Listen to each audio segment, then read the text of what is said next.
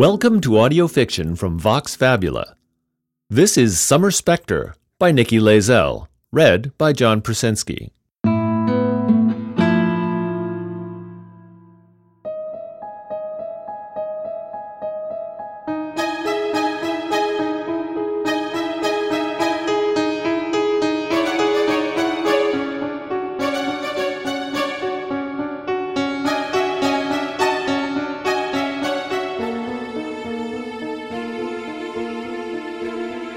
I accepted the spooky quality of my large, gloomy Victorian house as part of its general ambience. Footsteps were heard up and down stairs that had long since been dismantled, and an inexplicable chill, which neither a cheerful fire in the hearth nor a sunny day could dispel, pervaded one room. It was not these things that drove me out. In the end, the price of repairs to the old place, which was crumbling at the seams, exceeded the means of my pocket. I sold it and moved into a square, modern house with no dry rot or woodworm, no corners for cockroaches to lurk in, and no holes for mice to hide in. No one had ever died in this house. No tragic scenes had been played out within its walls. Its atmosphere was wholesome, clean, and hygienic. I loved it. I was hanging curtains at the patio windows and admiring the view. In the garden was a well-stocked fish pond. The sun was high in a clear blue sky. A water lily in full bloom floated on the glittering surface of the water. I saw Mungo, my fat old tabby cat. He'd been sulking about the move and the loss of his familiar haunts. Now, however, he had obviously found something to his liking. Crouched on the rim of the pond, he was absolutely still except for the tip of his tail, which was twitching. The sight of the large, succulent golden carp swimming about, lazy and slow, must have overcome his natural caution. He sprang for the wide lily pad, landed with a splash, and sank. I rushed out and knelt beside the pond. The water was green and dark. Nothing was visible but the broken, crushed lily and pale, glimmering bodies of fish. Wading in, I found only slimy weeds that grabbed at my ankles. I tripped and fell, swallowed brackish water, and dreadfully felt something soft and furry brush my arm. My blundering about had disturbed the water, making it clouded, opaque.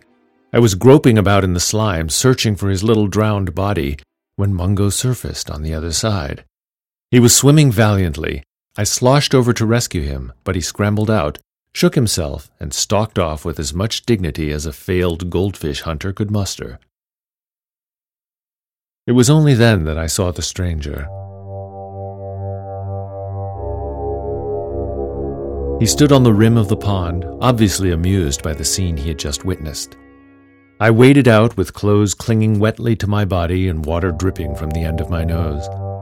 Uncomfortably conscious of my bedraggled appearance, I unhooked a length of weed from my ear and raised an inquiring eyebrow. "Hello," he said with a smile. "Can I help you?" was my weak response. "I've got a job to do," he replied.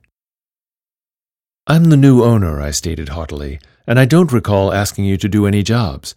I might be able to find something if you'd like to come back in a few days, but I'm still unpacking at present." "Don't worry about me," he said. "I won't disturb you." "I don't think you understand," I explained in a tight little voice. "You've entered my garden without so much as a by your leave. I'm wet. I need a change of clothes, and I'm asking you to go." The smile on his face did not alter. "I'm afraid I can't do that," he said.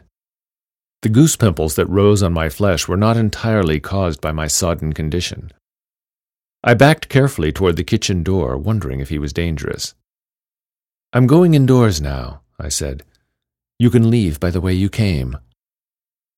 Once inside, I locked the door and leant against it with a sigh of relief. Then I remembered I had left the patio windows open. I crept cautiously toward the living room and peered round the door. The room was unoccupied. I crossed and fastened the windows, then squelched from room to room, checking that he had not crept in while my back was turned. I felt rather foolish. He was probably quite harmless, but all the same his insistence had unnerved me. It seemed, however, that he had left quietly after all. I hoped I had seen the last of him. I stripped off my wet clothes and shoved them into the washing machine. From a suitcase waiting to be unpacked, I pulled a crumpled long t-shirt to cover my nakedness. Most of the windows were still without curtains. I opened a tin of Mungo's favorite food to help him over his ordeal. He had made a good breakfast earlier, and when he turned away from the food without interest, I put it in the fridge for later. He scorned my offer of a rub with a towel, licked himself dry, and curled up in his basket. After a bath, I decided to abandon the unpacking and follow Mungo's example. It was the hottest part of the day, and I felt exhausted. I took a cup of tea up to my bedroom. The bedroom curtains had been the first to go up, and I now drew them against the sun. Lying on the bed, I started to read, but fell asleep almost immediately, and dreamt about swimming about in a pond through which light shone with an eerie phosphorescent glow. I swam toward the light, but no matter how long I went on swimming upwards, I never reached the surface. Invisible hands reached out and dragged me into black dungeon depths where I struggled for air and finally had to let the water into my lungs. I woke, coughing. Staggering to the bathroom, I vomited tea and pond water. I felt slightly better and decided the situation definitely called for another cup of tea. In the kitchen, the washing machine was screaming its way through a spin cycle. In his basket in the corner of the kitchen, Mungo was sleeping through the din. All was well after all. I took my tea into the living room. To my horror, the stranger was sitting in an armchair, watching me calmly with the same sardonic smile on his pale lips. Until that day, I had laughed at the idea of people's knees knocking together when they were frightened, but mine did just that. Tea slopped into the saucer as the teacup rattled. I started to back out of the room. He said, "Don't be afraid. I don't mean you any harm." My voice emerged high and squeaky. "What do you want?" "Nothing," he replied. "I want nothing from you, and I certainly can do nothing to you." He stood up and came towards me. My mouth went dry. I was uncomfortably aware that I was wearing nothing but a t-shirt. I knew I ought to move, run out of the front door, call for help. My legs refused to obey me. I tried to scream as he reached toward me, but only managed a little squawk. My body tensed in expectation of his touch, but his hand seemed to pass right through me.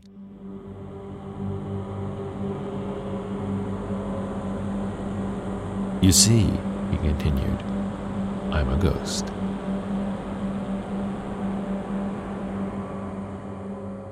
Even while my natural skepticism was telling me that this was some kind of elaborate practical joke, the cold shiver in my spine insisted it was not. While these two considerations vied with each other in my nightmare-fuddled brain, my tongue, which had been frozen in my astonished mouth, moved again. "Ghosts," I heard myself say indignantly, "always want something. They usually haunt you until you pull down your house, dig up the foundations, and find their bones to give them a Christian burial. Or perhaps they'll give you no peace until you discovered the crumpled brown document that vindicates their honor." "Not I," he assured me. "Nothing like that. Sit down, and I'll explain." My will to resist was at its lowest ebb. I staggered weakly over to an armchair and lowered myself into it. Placing my tea on a side table, I crossed my legs defensively and tugged down at the hem of my t-shirt. He perched himself on the edge of another and leant toward me confidentially. "I'm not the sort of ghost who goes around haunting people," he began. "I'm more what you might call a guide." "You mean the sort of spirit guide who talks through mediums?" I ventured, allowing only a faint trace of sarcasm to color my tone. I didn't want to appear taken in if it was a joke, but on the other hand, well, there's no harm in being circumspect. "No," he said. "You see, sometimes the dead don't realize they've died. They carry on as usual and only come to accept the truth when they realize they no longer exist for others. This can be very distressing to them. Only a few people, sensitives such as yourself, can see them. I'm here to assist those who are having difficulty, to help them make the transition." Sensitive? Surely if he meant I was psychic, I would already know it. Though friends had claimed sightings in my old house, I had never seen so much as a skirt flick. I had a sudden horrible suspicion. Had I drowned in the pond?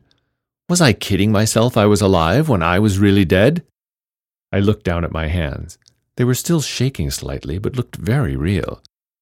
"No, it's not you," he assured me. Mungo appeared and began to rub himself against the man's legs, definitely feeling their solidity. So it had been some sleight of hand that had fooled me into believing he was insubstantial. A flush of anger gave me courage. "I don't know what your game is, you fraud," I shrieked. "But I do know that animals recognize ghosts when they see them, and they don't like them." "Animals," he said, "fear the unknown just as humans do. But Mungo understands now."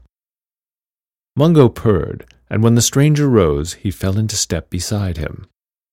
I watched helplessly as they both walked through the patio windows and in the sunshine faded away.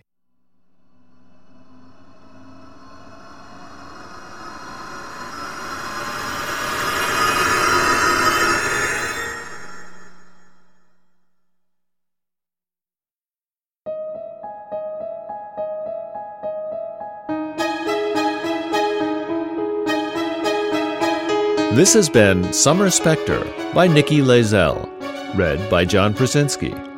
This story is copyright Nikki Lazelle, audio performance copyright Vox Fabula. For more information about this author and more great audio fiction, please visit voxfabula.com.